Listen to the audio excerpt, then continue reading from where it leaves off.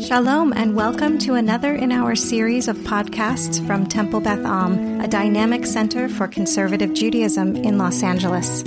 This is a recording of Rabbi Adam Kligfeld's weekly Rashi study class. Hello to whoever might be listening to this on the Temple Beth Am podcast. Here we go. This, depending on how quickly we go today, this is going to be a lot of Rashi grammar and vocab and bringing us to other places in Tanakh where roots are used in this similar way. So this is going to be, again, depending on how quick we go, low-ish on content and high-ish on grammar, but because there are two long Rashis about that, and then eventually we'll get over that hump and get more to the story. We are on chapter 9, verse 16, which Rashi was quiet on. If I remember correctly, I think we read Sforno on that last week. Let's read. Yeah, we'll read the verse. Good morning, Joel. Just to get into the rhythm. Ulam ba'avor zot hematicha. This is God. This is what God wants Moses to say to Pharaoh. So we're still in that extended quotation marks. He wants to say to him, "Ba'avor zot hematicha. This it's for this reason that I've let you stand. I have upheld you. Ba'avor harotcha et kochi. In order for me to show you my power. Ulaman saper shemi b'chol haaretz, and in order to that my name be reported and told throughout the entire land." We didn't read this inside last time, but Ibn Ezra makes it clear that lest you think that the saper is a continuation of the you. In order, Pharaoh, that you aggrandize my name throughout the land. It's not tisaper, it's saper almost as an infinitive. And in order that the telling of my name happens throughout the land, right? I'm not expecting you to go be my missionary, but news will be spread about what happened here, okay? And Sforno, just to remind you, we're not going to read it again, he basically responds to some of the questions that I know at least Elon asked last time and other people were as well, which is, gosh, how do we relate to this God who seems to be toying with, yes, a tyrant, but seems to be specifically interested in ongoing suffering. And Sforno reminds us that sometimes the next round of travail is to induce tshuva, right? So that you might repent, in which case all this will be done. And we discussed how very much on the nose this is, the amount of havoc that Israel is creating right now in Gaza.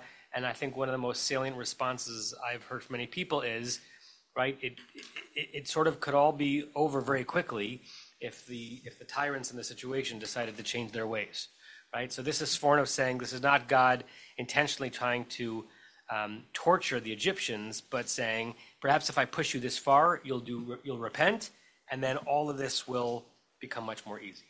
Okay, that's where we ended, and that was a nice ending because it ends the 6th aliyah of Va'era. It's taken us a long time to get through Va'era. We now begin the 7th aliyah. I don't remember how long the 7th aliyah is. Not that long. My guess is by Pesach we should be finished with it. Pesach's not that far away, so okay. Verse 17. I don't know. Carol, do you want to read? Maybe next. Okay. Marcia, you want to read?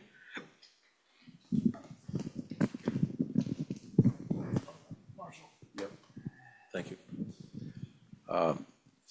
So 17 starts with Odecha mistolel be'ami levilti shalacham,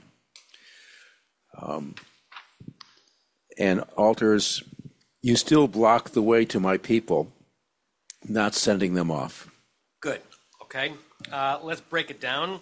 In Hebrew, od can be declined, right? In English, the word more, you can't do a declension of the word more because it's just it's an adverb, the word more, right? But in Hebrew, od can be odi, my od, odcha, you're mooring, you're continuing, right? So it's sort of an implied, and as long as you continue, I know it's not written in there, but as long as you continue, mistolel ba'ami, and we'll discuss first, and discuss what that is. The root of mistolel is samech lamed lamed. The taf gets thrown into the middle of the root.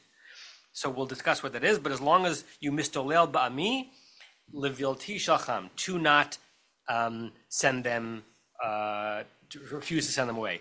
This is what we'd call like a clause in modern English. It's not a full sentence, right? There's almost like an implied if, but we don't have the then. The then, just to peek ahead, is the beginning of verse 18. I'm going to send hail upon you. So in biblical grammar, it's a full pasuk. In English grammar, we would send it back to the person who wrote it saying this is a sentence fragment, not a full sentence. Okay?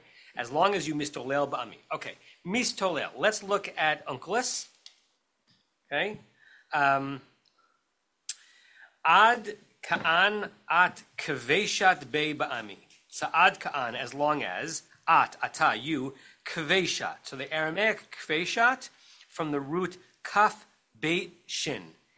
Anyone think of a word in Hebrew, kaf beit shin? Kibush. What does kibush mean? Like to Conquer, right? Right. Kibush haaretz, it describes what Joshua does in the book of Joshua to conquer the land of Canaan. So here it has to do with a conquering. Does anyone know of another Hebrew word or root? What's that? Like sheep? Yeah. Sin shin. I know there's somewhat interchangeable. I'm not sure there's a connection there. Going back to the original Hebrew, salal. Samech lam lam. Anyone have any connections with that? Misilah is a path. Right. If you've seen any construction project in Israel, Solel Boneh, right? It's like the national, I think it's like a nationalized construction company. And Solel Boneh it's basically a, someone trying to get into the Zoom? Oh, sorry. Yeah. Solel Boneh, wait till they join.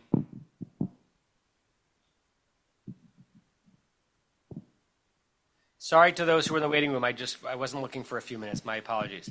Solel Boneh is basically a construction firm using two biblical roots, meaning to build. Solel is to like flatten the path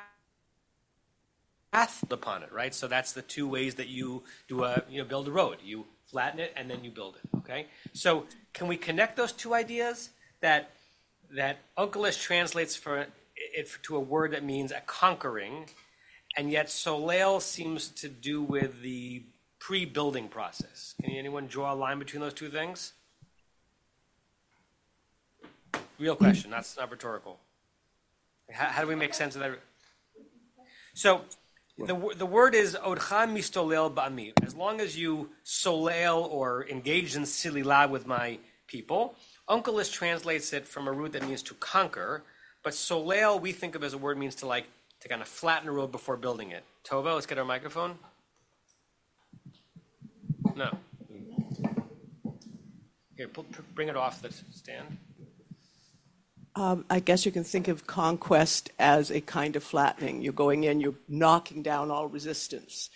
You're preparing it for yourself to be able to build in that place. Yeah, and I think even in colloquial English, we can sometimes talk about a military operation as just flattening the opposition, right? So your first glance is like building project and warfare don't seem to be similar, but the idea is to take something that is in your way, something convex, and flatten it down.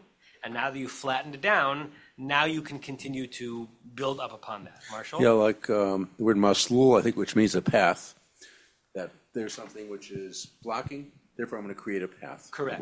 So a creation of a path. So if we push that back into our verse, something like, as long as you continue to knock us down, as you block us or you prevent us from coming out, if you get in the way of our making our own path and not send them away, something like that. That's one way of understanding Mistolel. Let's look at Rashi. Okay. Before we do Rashi, could I just give Alter's comment on that? Yeah, please. Alter says, you still block the way to my people. The meaning of the Hebrew verb here, mistolel, has long been in dispute.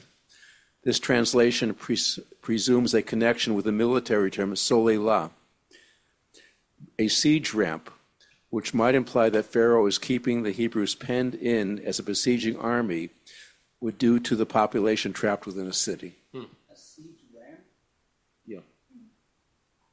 Open up my window in the bed, please.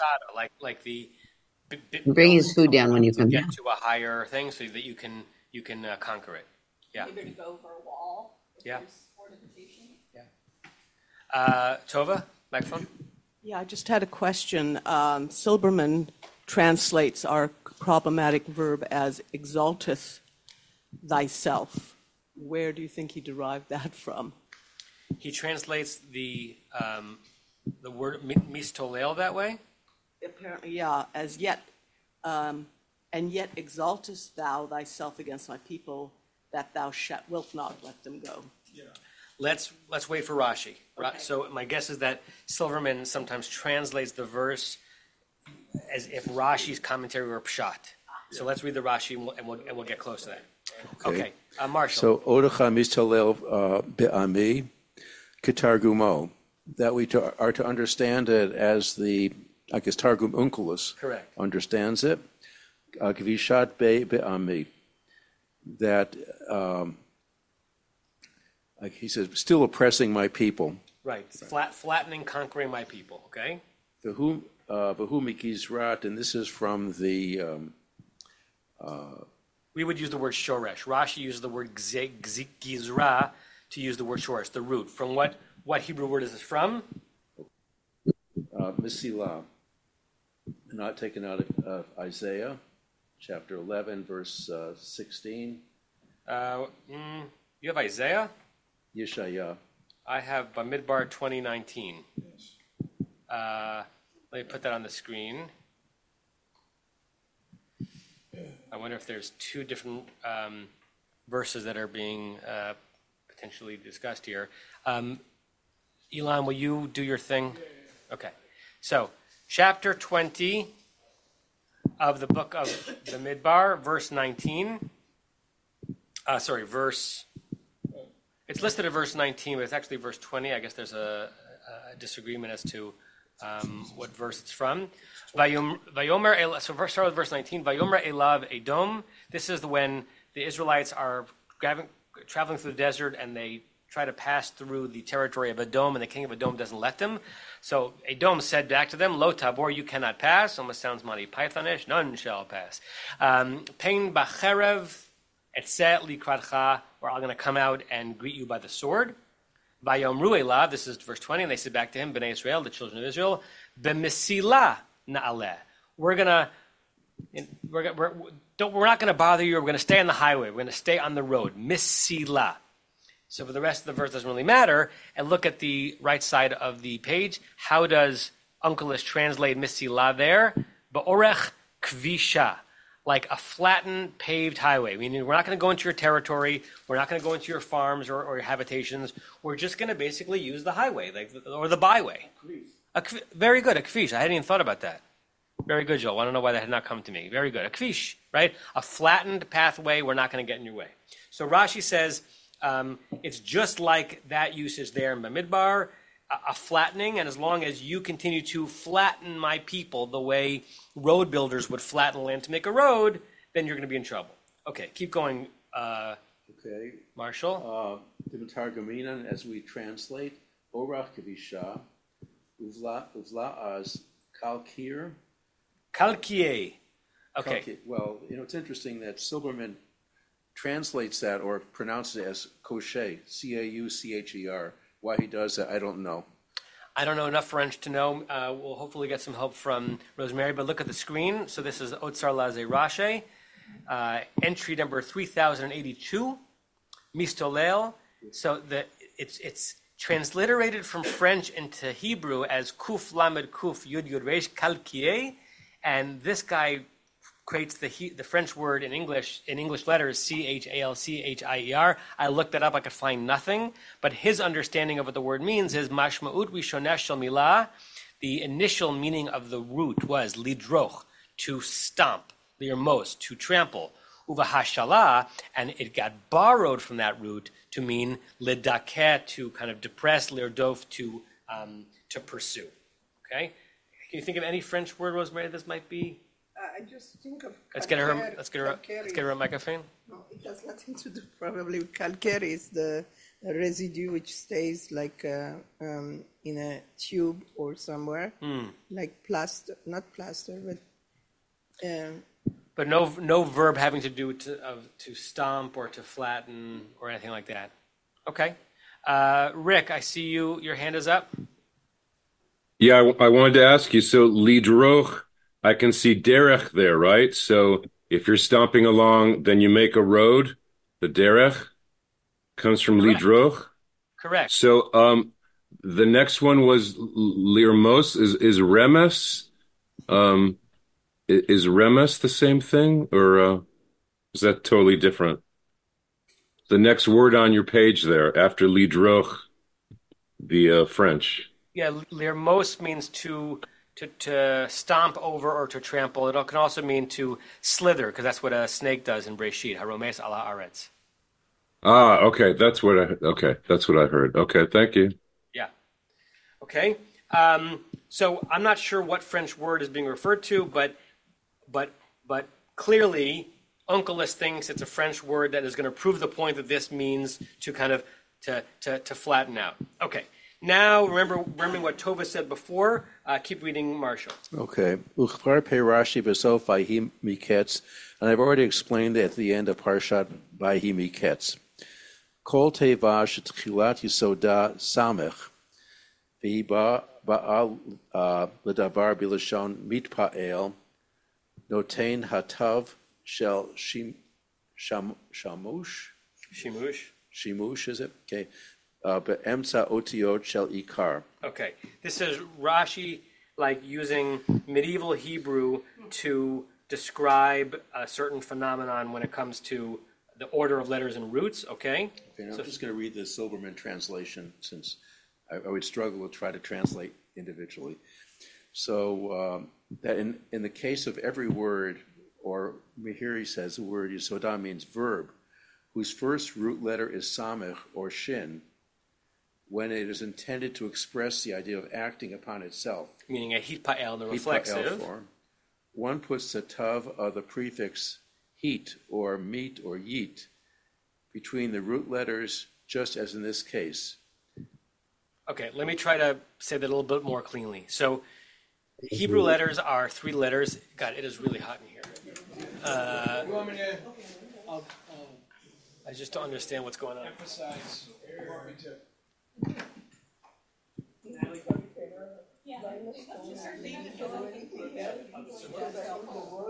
Here? No. Always complain it's too hot. He comes in here when the door's open. But also the word sometimes is interlinked by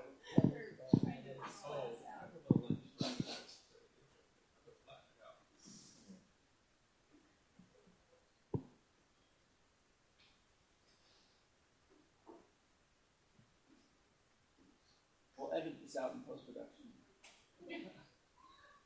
By the way, Joel was a wonderful MC with a He was the second best Joel MC of all time. Thank you.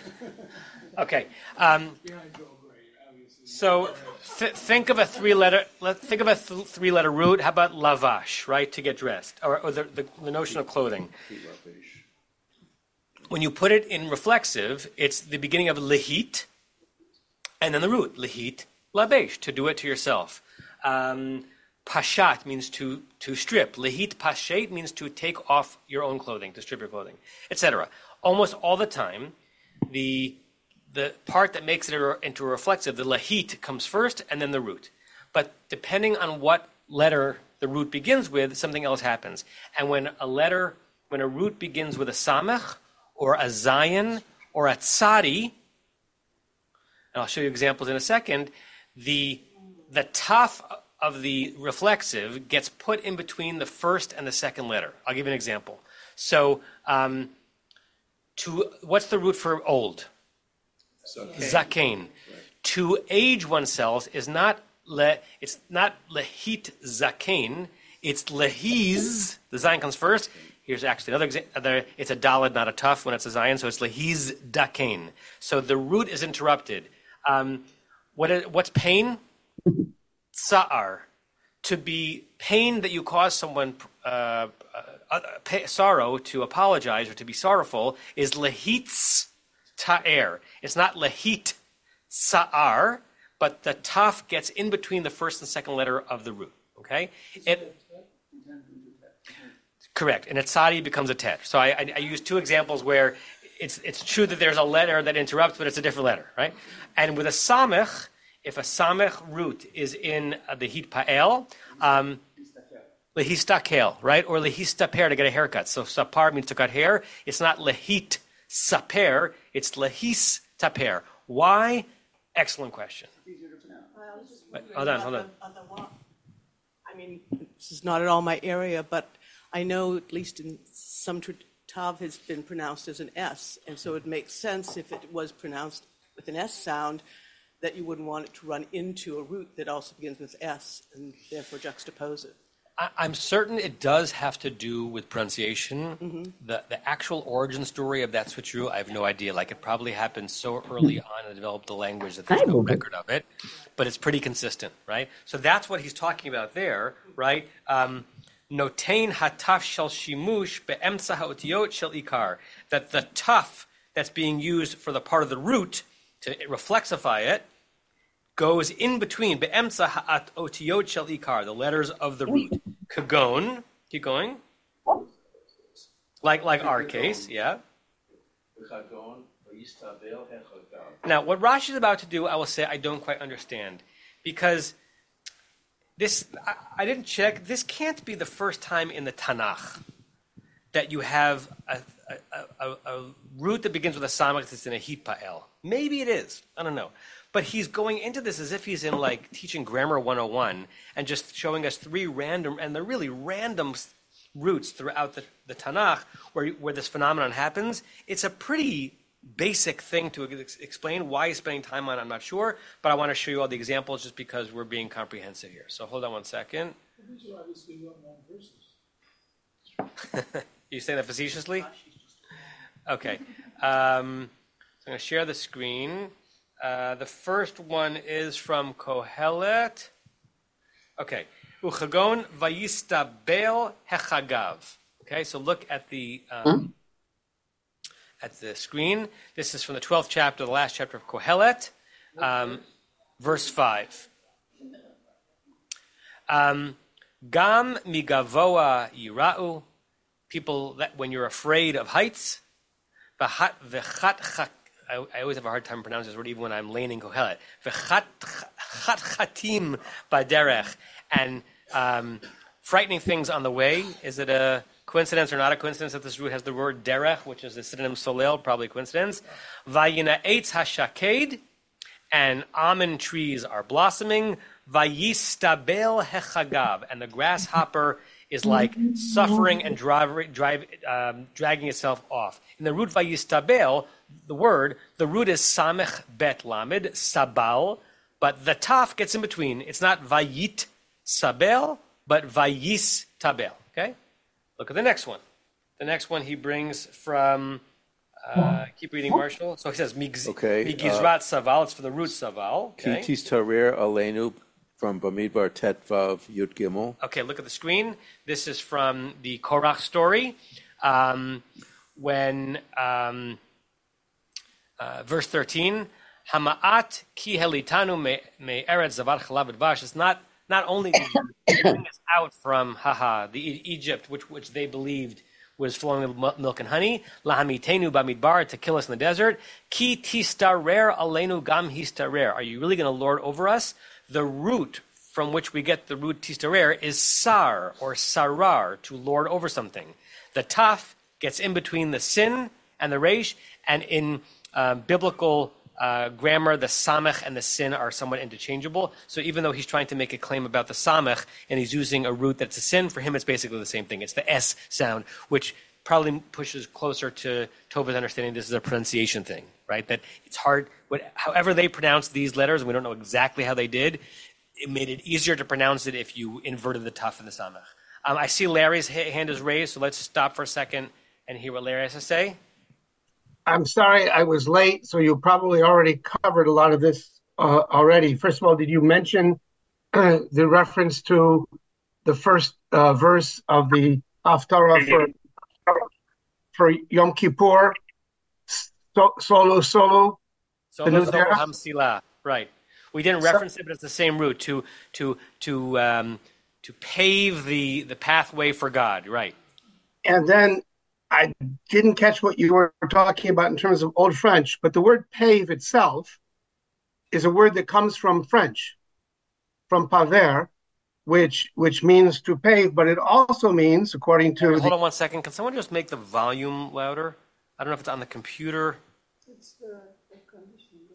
I know. How about now? Is that better? Okay, keep going. So my etymological dictionary tells me that pave comes from the Old French pavé or Latin paver, which means to beat, to ram, to tread down. So it literally means the translation that JPS gives, which is to, I'm sorry, no, it's not the Rashi translation of beating down. So paving means not just paving with stone or with paving blocks, but also means to beat down. Yes. So, and we danced around that a little bit. This idea that even though we don't naturally think of like a building process and conquering to be in the same realm of meaning, it really is. It's a beating down, a flattening, a paving, so that you can then build something on top of that. Yeah. Joanna.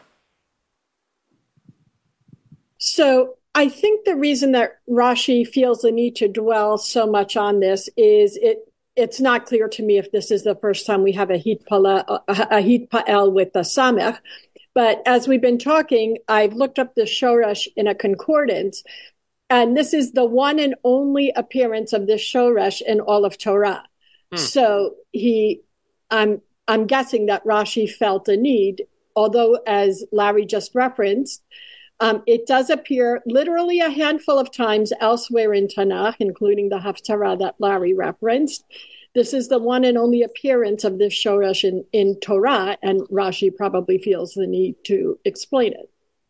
Good. So it might indeed be a hapax legomenon. It's only the time that it appears. It's interesting to me, and I can't solve this in my head, why he gives so many examples. And yes, from random seeming places, but maybe this is indeed the first time like he comes across this, and he wants to make sure that we never are confused by this in the future. Joel, let's give Joel the microphone.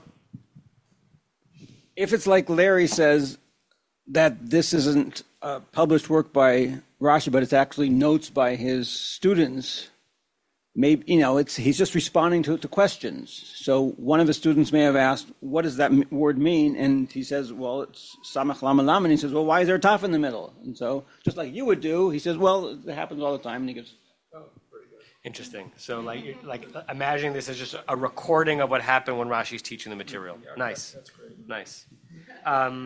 Okay, we're almost done with this Rashi. I think there's a few more. Okay, so Mikizrat, Nagid, Visar, I guess from the verbal pattern. From the root sar, which he's reminding us means nagid, some kind of dignitary. Right. Okay.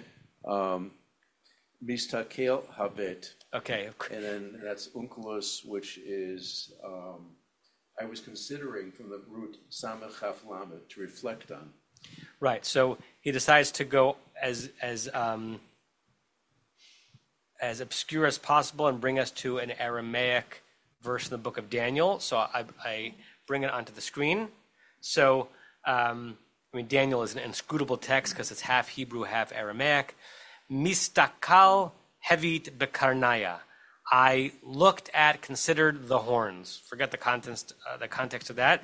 This is the word lehistakel, to look at, right? We know that word in modern Hebrew, and it's not lehit sakel, but lehis takel. So yet another example where an S-sounding letter, samech or sin, gets removed from the second two letters of its root. The tuf gets in between. That's how it gets hitpa'elized. Tova, I misremembered. It's not Rashi that brings the question, the notion of the root meaning to lord over. It's Everett Fox's translation. So I want to share that with you. And why, I'm not sure. But let me show you Everett Fox's translation.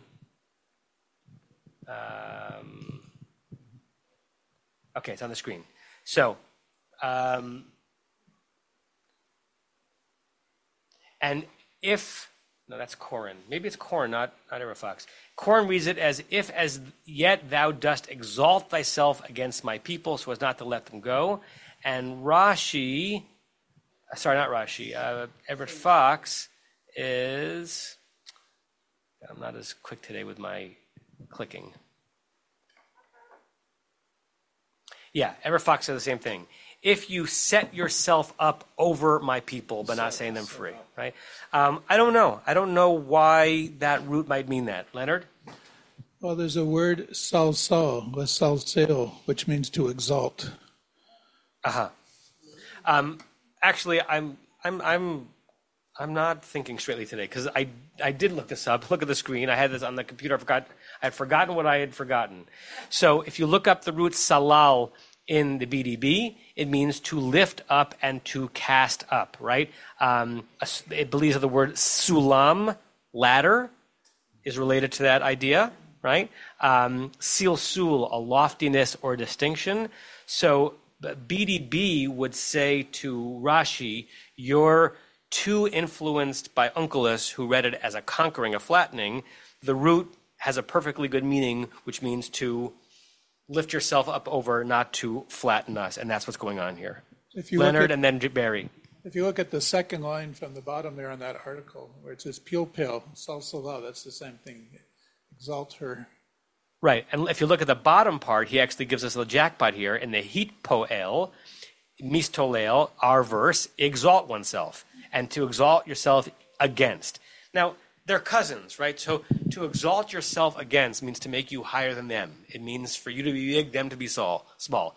It means to flatten on some level. So it's not that these are two different possible roots. It's just two different ways of rendering it and thinking about it. Is the focus here God saying to Moses to tell Pharaoh, if you continue to hold yourself up here and us down here? Or is it more if you continue to block their pathway out?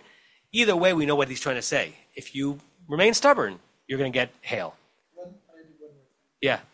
So just a short comment here. I remember reading that this metathesis, the switching of the letters, the order of the letters, is exceedingly rare as a feature of a language. Apparently, this is like one of the only languages in the whole world that uses that feature as part of the grammar of the language, as opposed to, occasionally things switch by accident. By accident. Interesting. I remember when I first learned it, I was gobsmacked. I was like, first of all, it explained why certain words were what they were, right? I knew the verb lihiz dakain before I realized that it's from zakain. I knew it. I knew how to say a sentence. Anihiz dakanti. I got older, but I hadn't thought about what happened to the root zakan. The dalet got in there, so I only learned the grammar after I learned how to speak, which is in most cases in Hebrew. In my Hebrew, it's the reverse. I learned the grammar and then I spoke it. But if you are a native Hebrew speaker, like a 5-year-old knows how to say, I need nizdakein, I'm getting older, but is not thinking about the placement of the daled between the zayin and the kuf. And once you learn it, words begin to open up. Yeah. Barry, then Marshall, and Joanna, is your hand up again or still? Well, while you're answering that, Barry, go ahead. Sorry, not me. Yeah, you said from before. Okay. Barry. Just a simple physics, to push up requires a pushing down. To raise up requires a pushing down. Yes, correct. So either way you go on this, it's clear that what Pharaoh is being accused of is keeping him up and the people down. Rick? Oh, no, Marshall and then Rick. I'm remembering back from the book of Genesis about Joseph's hair. Was that Misalsel Se'arot? He was, in fact, beautifying his hair, doing something with his hair, the same shoresh. Do I remember correctly? In what context? I don't remember. Like a rabbinic text? Or in the Torah itself? In the Torah itself. Misalsel Se'arot, I think it was. Doesn't ring a bell. I'm misremembering. I don't think that is from chapter 39. I don't think that's in the story of him and Potiphar's wife. Yeah. There might be a rabbinic commentary on that. Rebbe. Yeah, it's not. So a misalsel se'ar is a hair straightener in modern Hebrew. Look what happens when you Google that phrase. Look. That's a misalsel se'ar. Is like curling irons. curling irons? Yeah. No, I think it's a straightener. No. Yeah. Yeah. I don't remember a text about that with Yosef, but do some research. Rebbe. Hello. Yes, Rick. I think that's the midrash where Joseph is looking in the mirror and he sees the image of his father. Maybe that's when he was looking at his hair. Okay. Yeah. But to answer Marshall, but I wanted to ask, when you had the definition up there from the BDB or whatever, in the middle you had, it was derech lo slula. You had derech again a couple of times. So I really latched onto that a path that you keep walking on, it's get flatter and flatter.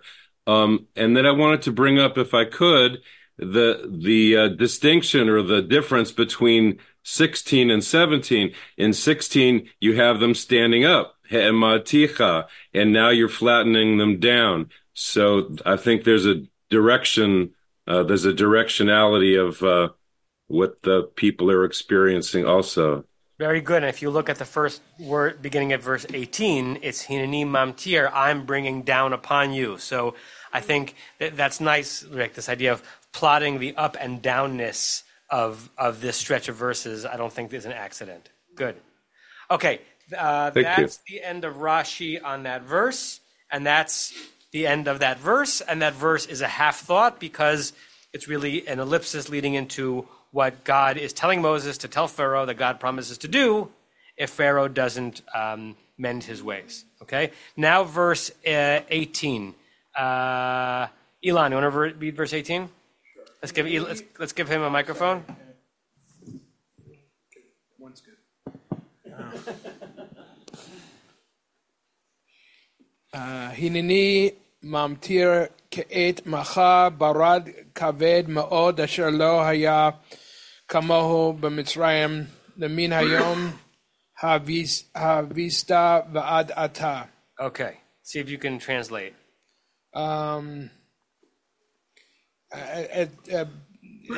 Here at this time tomorrow there will be a heavy hail, a very heavy hail, that you have not seen anything like it in Egypt from the time of its founding until now. Good. So mamtir, you see in the root mamtir, matar, which means rain, right? So rain here in the Hebrew and English double entendre. Rain is the thing that comes down. It also means to rain something down means to bring something from up and bring it down, whether the thing that's being brought down is actually rain, right? Tain talo matar, right, to give dew and rain. But lahamtir can also just mean to bring down precipitation or bring down something else. So I will be bringing down ka'et machar. What are some ways to render those two words? Ka'et machar. We know machar means tomorrow. What's the ka'et? Okay, so we know that it means at about this time. The problem is that there seems to be a word in Hebrew missing, because what you have in 8 is time, but you don't have the word this. It's almost as if it's, behold, I'm going to rain down at time tomorrow. And both in Hebrew and in English, there's some kind of an article or a defining word that is missing. Ka'et machar, at time tomorrow, at this time tomorrow. Norm, if you're going to speak, you need a microphone. But their Masoretes have given us not ka'es, but ka'es at the time. Yeah. Or this time. Yeah. So look at Onkelos. Onkelos recognizes what's kind of missing in the verse. Ha ana machet mitra. I'm going to bring down from the sky. Ba'idana, at time, hadain. He adds in the hadain, which means hazeh, because he knows that even with the ka'et, there's some other word that's missing. At this time, machar, tomorrow, barda, the hail. Okay, and it's very, very strong. Asher lo haya chamohu b'Mitzrayim. There was never hail like this in Egypt.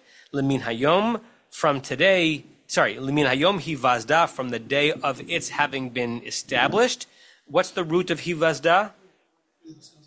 Yud Samach Daled. Remember that? That's going to be Rashi's next foray into what happens when the first letter of a root is a Samach. That was last time. What happens when the first letter of a root is a Yud? The Yud disappears from this root, but we have that all the time, like Yom Huledet, right? The root of Yom Huledet is Yud Lamed Daled, but the Yud disappears in many forms, right? But the root here is Yasad or Yisod, to establish. V'ad ata, until now.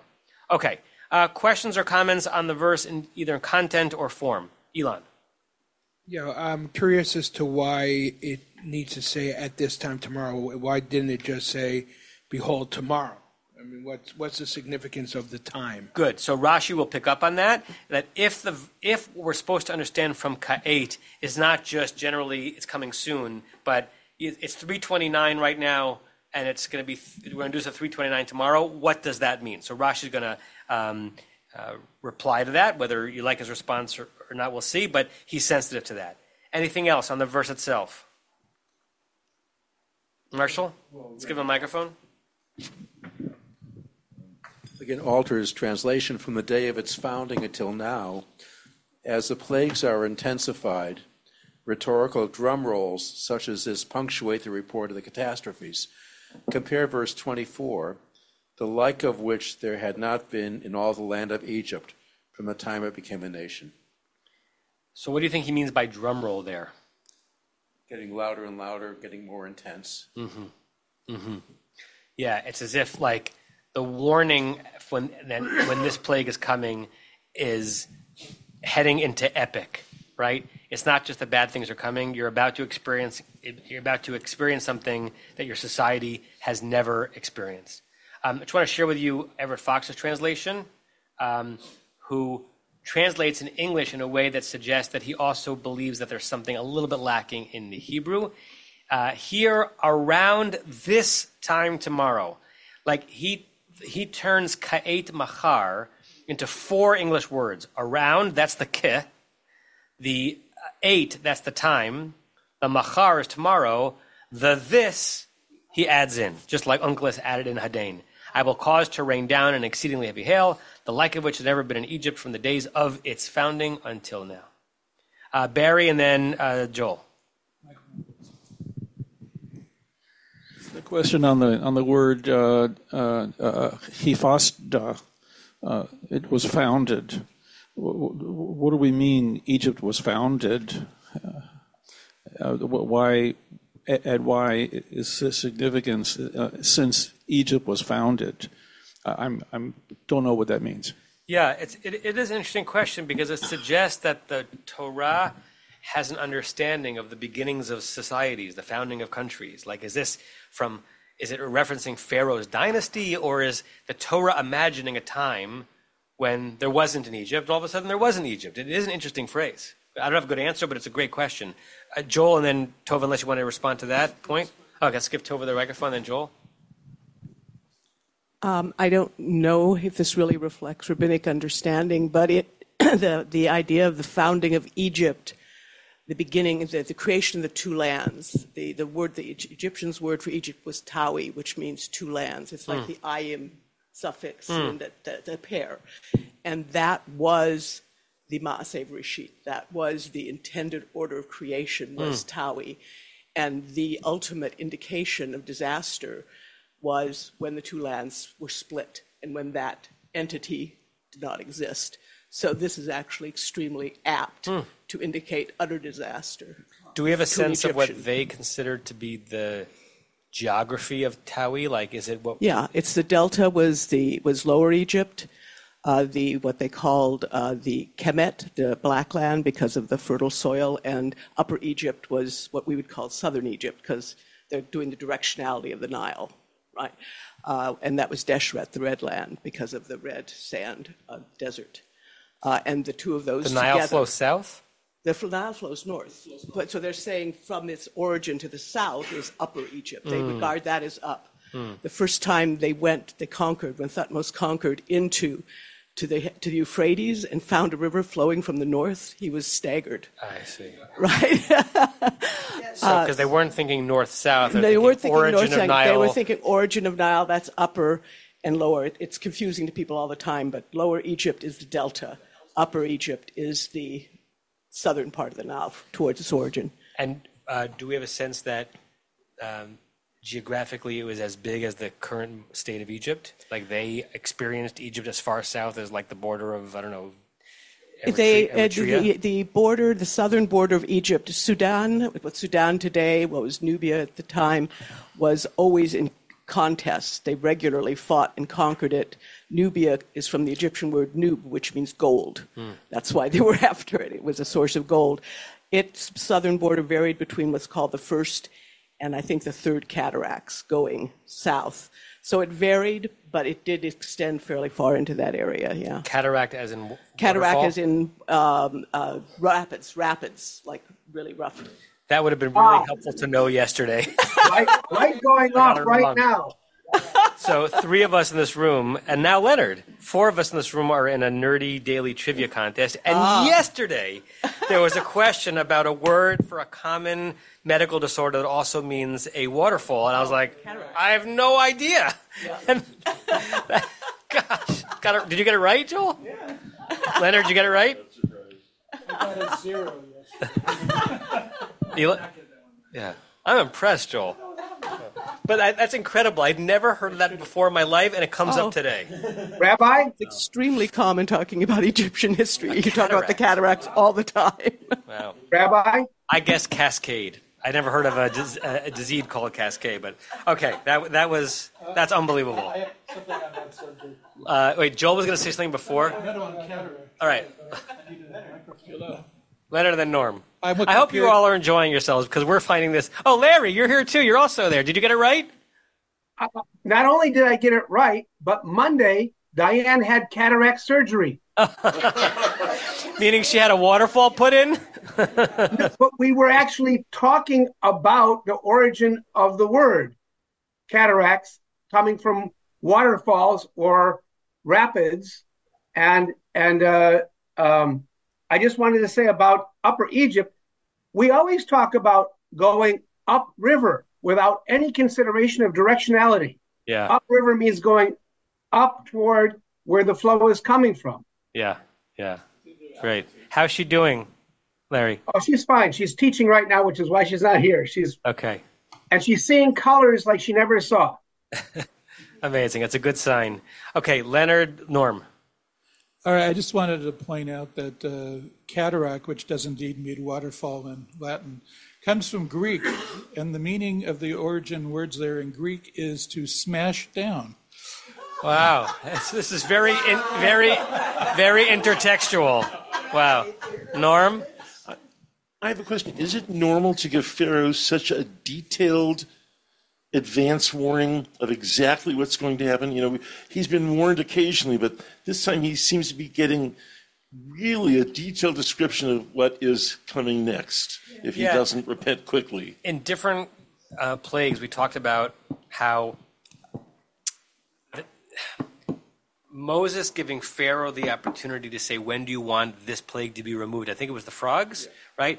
Could be understood by Pharaoh to mean, I'm actually more important than I thought. They're allowing me to snap my fingers, and this is exactly when the plague's going to be over. Or it can be understood as, you know how powerful I am, Pharaoh?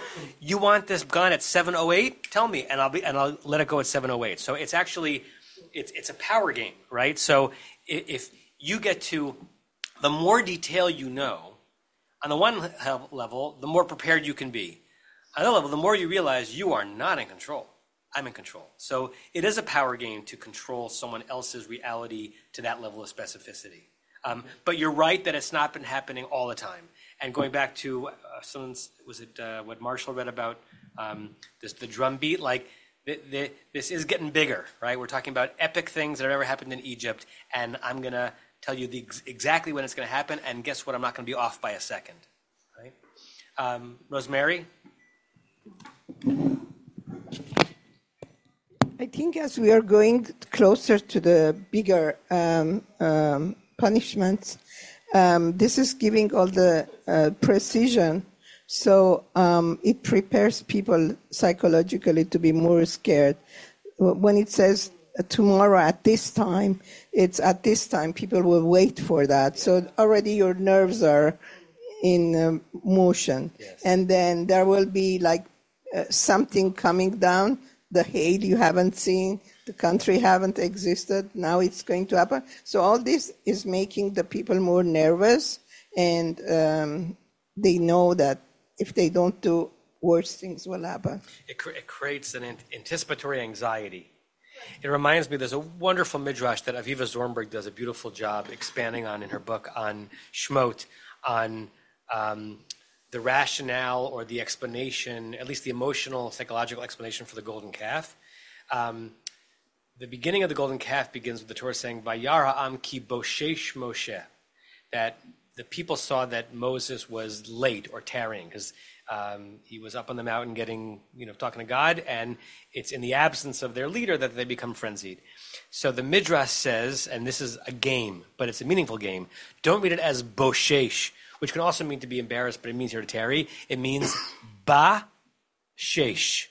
The people saw that it was shesh. What does shesh mean? Not 6 o'clock, but noon, right? 6 hours into the day, because he had told them, I'm going up and I'll be up there for 40 days. And they thought it meant exactly 40 days. So noon on the 40th day happened, and they went crazy. And the Midrash, and then Viva Zornberg expands it, like when a toddler or a young child expects their parent to come and they don't, a second later, they are out of their minds. I actually have memories of that, of waiting to be picked up from Hebrew school at a certain time, and if my mother was 2 minutes late, I was concerned there was some terrible accident, because you expect your mother to come back on time, right? And when you're expecting something, either good or bad, to happen, and it doesn't happen, it's crazy making. So the Midrash is, they saw it was Ba-Shesh. They were counting down the days and the hours and the minutes and the seconds. He wasn't there. He must not be coming. Oh my God, we're leaderless. We were brought out for no reason. Golden calf. It doesn't justify the sin, but it psychologically explains the sin. And so what you're talking about here is similar, but in the opposite emotional valence. I'm telling you, tick tock. Tomorrow, when? At this exact time, disaster. Right? Now, Ilan or someone had asked about, what does it mean about that exact time? Look what Rashi does with that. I think, Ilan, were you reading? Yeah. Okay.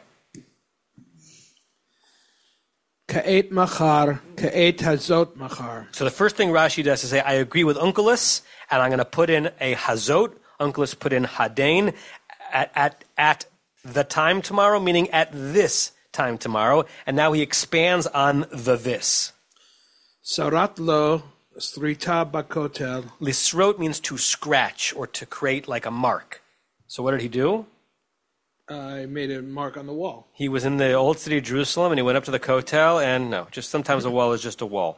He made a mark on the wall, and think of the way a sundial works, like where the sun was at the time, okay? Like maybe where a shadow ended or something. L'machar k'shetagia hama lachan yered habarad. So tomorrow... Yeah, when the sun hits this point, hail will come down. Right, so it's more menacing. It's not just Barah is going to come down. You see this mark on the wall. You see where the sun's hitting it. I'm going to write it here. All day tomorrow, as you see the sun getting closer and closer and closer to this spot. Mr. Bond, right? Or Indiana Jones, right? When the sun comes through that. That's why the Raiders lost Ark, right? So it both gives Pharaoh maybe a chance to prepare. It also realizes that there's nothing he can. It's also it's a very powerful trope. It's Wizard of Oz, right? Is when the sand gets through that hourglass, that's when you're doomed. That I was frightening as a child. Like we knew exactly how many seconds Dorothy had to live. That was frightening, right? Similar kind of stuff. It's also a microphone, and then I see Rick's hand. Oh, sorry. Just a small comment. It's also striking that the image is of sunlight marking the coming of hail. It's like the very opposite of it makes it even more powerful. I thought you were going to say something. That is interesting. I thought you were going to say something different, that isn't there also a relationship between sun and a pharaonic understanding of divinity, right? So is this the Midrash saying, I, Moses, am going to use the very thing by which you associate your own divinity with to let you know that you're not nearly as divine as you think? That's actually very good. I should have saw that. Rick. Hi. Along the lines of anxiety, going back to verse 14, the plagues are on his heart, el libcha. So it's not on his body, it's on his heart. And the kaved again reflects the heaviness of his heart and being weighed when he dies and all that kind of thing. So kaved is also a recurring theme. But I like that you said the anxiety upon their hearts and the inner turmoil. Yeah, very good. There's an intensifying of, they didn't know the word psychology, but intensifying of the emotional toying that God and Moses are doing with Pharaoh. And once again, for the 10th time, none of this has yet been said to Pharaoh. This is all part of the warning, right? We're all in that extended sentence that God is telling Moses to say to Pharaoh. Okay, and that, by the way, continues at least to the next verse, but Rashi has one more thing to say, on this verse, and we're probably not going to finish this today, but let's start it. It's another stream of verses where he's going to describe why it was hivazda rather than the root still having the yud. With your forbearance, Elon, let me read this just to go through it a little bit quicker. Okay, so first thing Rashi says on hivazda is shenit yasda. So he turns it into a word that retains the full root of Yud Samech Daled from when it was established, right? So the difference is Shenit Yasda is a verb and Hivazda is a gerund. So Hivazda, it's establishmenting. I know that's not an English word, but that's form. It's an ing. And so Rashi says, it's the same thing as if it was just put into the past tense of the Hitpa'el, when it was established. Okay. Kol teva shetchila yesoda yud. This is the second time in 2 verses that Rashi is beginning a comment this way. Any root, teva, he uses several different words to mean root. We use shoresh, he says teva. Shetchilat yesoda, that the beginning of its shoresh, of its root, teva just means word. The word he's using for root here is yesod, which, by the way, is interesting, because that's the root of the word we're talking about. You notice that? Sometimes Rashi uses the word gizra to mean root, but here he uses the word yisod. That's the word in the verse that he's commenting on, but he's just doing that, I think, to be, playful. Like foundation. Foundation, right? So anytime the beginning letter of the yisod, of the root, is yud, kagon, like yasad, like that root, yasod, or yalad, giving birth, yadoa, knowing, yasar, which means to be, what's that? Removed, I think. To be removed, yes, something like that. Oh, kshehi mit pa'elet, meaning when that root is reflexified, right? Put into a reflexive or sometimes a passive form. Tavo havav, here comes the vav, bimkom hayud. He describes it kind of like, almost like a cartoon. Like the vav comes in and takes the yud that was in the root and removes the yud. Kamo hi vazda, like the root hi vazda, rather than hit yazda or something like that. And now we get hi valda. Now this is interesting. Rashi, on some level, assumes that his readers know everything and nothing. He assumes we know nothing because he's explaining basic concepts like, when the first letter of a root is a samech, a taf comes in. But he also assumes we know everything because he can just say the word hivalda, and he thinks we're going to know, I know exactly what that word is. That's not a verse he's quoting, he's quoting a word. And without an annotated version of Tanakh, we wouldn't know what he's referring to. What's he referring to? I happen to know it because it's from my bar mitzvah haftorah. I remember that word when I learned it from Parshat Bamidbar. So, share the screen. Hosea chapter 2. Penafshi tena aruma. I'm going to, lest I strip her naked, vihitzagtiha, and set her up, kiyom, on a day, Hivalda, that she was born, right? So it's a terrifying text, by the way, and this is God basically saying Israel has strayed and become a harlot, and I'm going to embarrass her and make her stand as naked as the day she was born, right? So that's an ancient image, not only a modern image. And if you look at Hivalda, it's not Yalda, but the root is Yalad, to give birth, but the form is Hivalda. Why Rashi thinks just by saying the word Hivalda, his readers will know this from the second chapter of Hosea, I don't know. Because it seems to me any reader that would know that would also know that the Yud comes and is replaced by the Vav. Joel? Microphone. First you learn it by rote, and then you really understand it. So they learned it from their childhood by rote. So that may be the oral tradition. Someone hears Hivalda, they know Haftorah from Abin Bar Hoshea It's like too. when you're explaining a word, you bring something up from the liturgy, because we know it, but we don't really know what it means. Yeah. Listen, I guess we can't really understand what it meant to live in the oral tradition where it was common that people knew the Tanakh by heart. Like it boggles the mind that was considered a common thing, that someone would say a word and they would know it. Marshall? Since Joel mentioned the word liturgy, I just wanted to note that Rabbi Jules Harlow just died at the age of 92. And I mention it specifically because we've used his Sidur Sim Shalom for so many years. Yeah. And I noticed something this morning in the davening I hadn't noticed before. Yeah. And it's something that you did. That in the Sidur itself, the prayer for the state of Israel, Simchat Olam Liyoshveha. And when you did your modification of that, you said Simchat Olam Lechol Yoshveha. Yeah. And really that what Harlow Just did was... say that in English for people not getting it. That give joy to the world, to its inhabitants.